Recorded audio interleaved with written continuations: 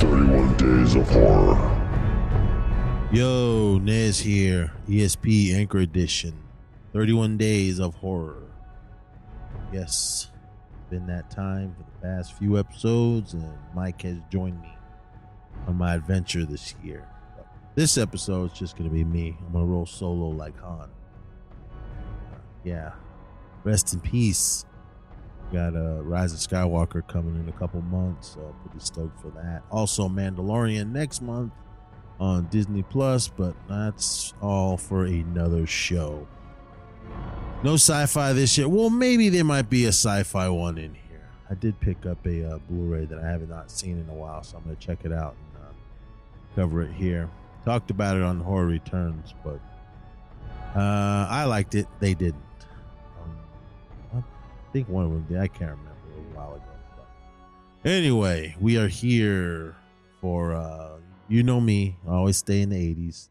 Not every year is going to be in the 80s, so probably get into some new ones. Well, if you heard the first few, one was in the 80s. No, one was in the, like this year, 2019. And then another one was, I can't remember, 70s, I believe. But anyway, we're going to June 10th, 1988. Directed by Gary Sherman, written by Gary Sherman and Brian Taggart. Yeah, I think that's how you say it. It's based on a movie. This is actually part 3 of a film series. And then there was a TV series, but the TV series wasn't very good. But this is 1988's Poltergeist 3. American supernatural horror film. And yeah, like I said, like it's the third in the Poltergeist series. That remake, stay away from that. It's pure trash. Hated it. But this is Poltergeist 3. If you've seen Poltergeist and Poltergeist 2, The Other Side. Poltergeist 2, I think that was the one that scared me the most, mainly because of Kane. I'm going to be bouncing back and forth because my grandson is flipping and flopping and making all kinds of noise over here. Hey, little boy, what are you doing? Might have to edit. Hold on. Maybe not. Maybe I'll just yell. Hey, what are you doing?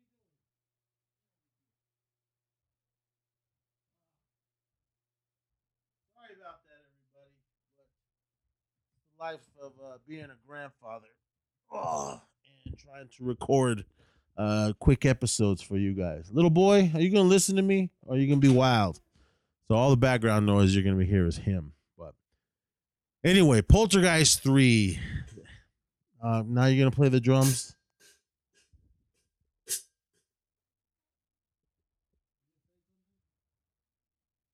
Okay.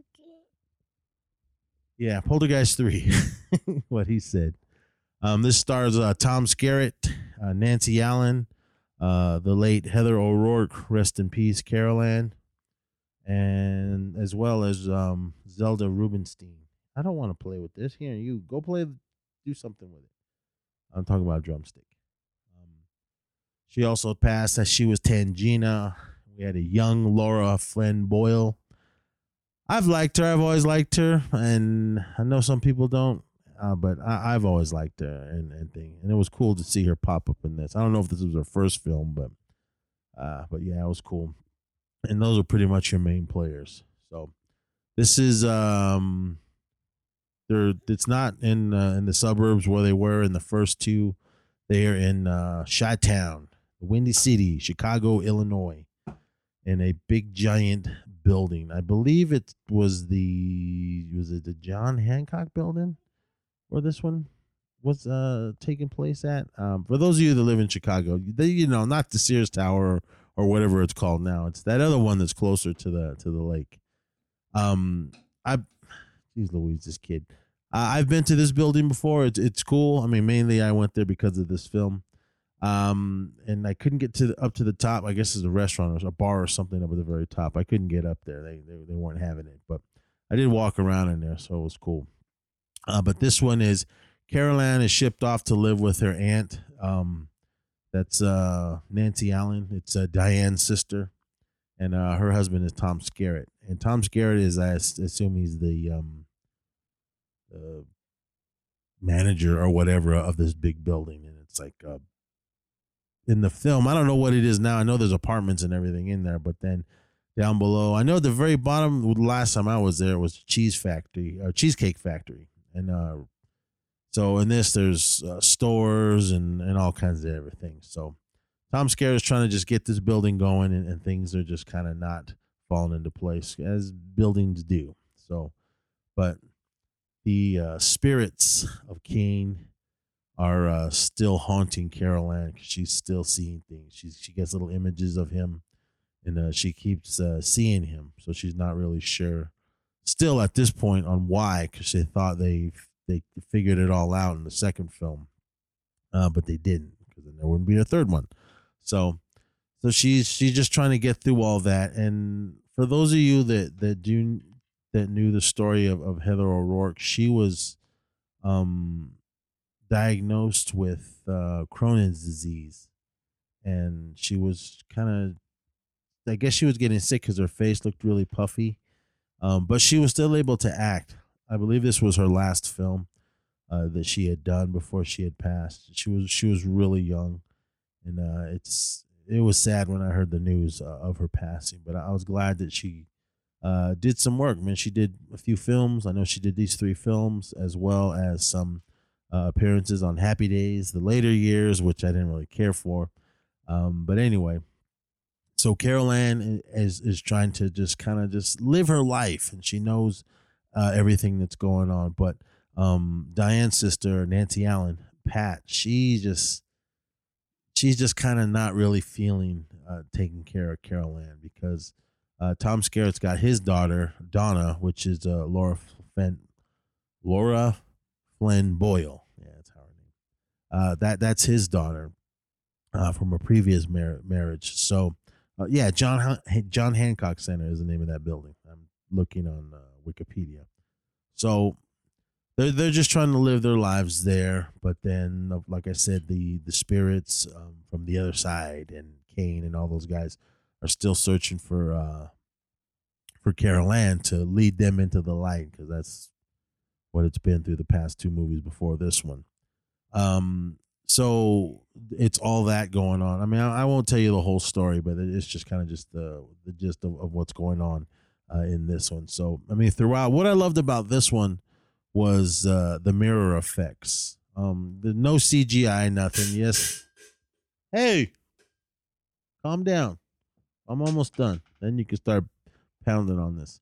So, the mirror effects of this. I mean, that there was a lot of like Carol Ann or whoever will be walking down the hall, and you will see like the real image of them, but then the reflection, there'll be other things. Like there was one scene where I can't remember who was walking down the hall, but I believe it was I think it was Tom Skerritt. I don't remember.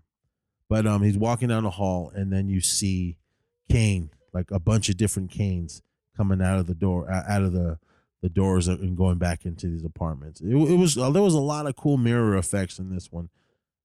And there was also one where Carol Ann was looking into the mirror, and then when she looked in, it was her, but she had like her face looked like Kane's. So there was a lot of practical effects in this, which I really loved. And then you get into all the little crazy not sci-fi effects, the crazy effects of the 80s and everything. But a lot of the practical effects were pretty sweet that I enjoyed, and I just love this story, man. I didn't think it was gonna be all that, because like, man, they made a third one, but we went and seen it. And I really liked this one. I mean, it was good. There was a couple parts that made me jump. Kane didn't look as creepy as he did in the second one, because I believe that gentleman had passed. Julian Beck, yeah, I think he passed before they started doing this third one. So they got another guy to be him, and that was Nathan Davis. And it looked cool. I mean, kind of when he was just standing around, but when they got close and you could see a close up of his face, you can clearly see it was makeup and latex and all that. But it was still pretty cool. I mean, I really liked this, and I know a lot of people didn't even like any of these films, mainly because they were old. But come on, guys. I mean, I've always said this. It's what we had in the 80s, not today. With you new generation like my grandson here, that's, who knows how the movies are going to be when he's much older, to appreciate horror films. Of course, he's going to be a little horror buff. He's like me and his mother. She loves horror movies as well. So, what you got? Go play with this over there. So, but I mean, this film is really good. I mean, the continuation of the Carol Ann story. I can't remember what.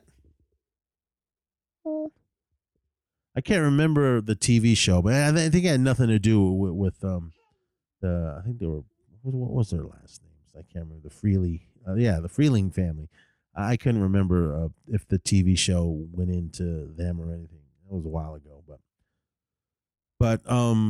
so Carol Ann's getting all this. Kane's coming after her. No one's believing her at first of all, but then Laura Flynn Boyle's kind of like, well, she's trying to be her big sister. So while this is all going on, I mean, the main thing that happens in this is Tom Skerritt and Nancy Allen, they're having this party in the building. Laura Flynn Boyle is supposed to be watching Carol Ann, but then Carol Ann takes off because she's getting spooked by images and everything that's going on. So she knows that Kane and everyone is chasing her. So she kind of takes off. And Donna, Laura Flynn Boyle, she's like, oh my God, I got to go try to find her. And all this starts to happen again.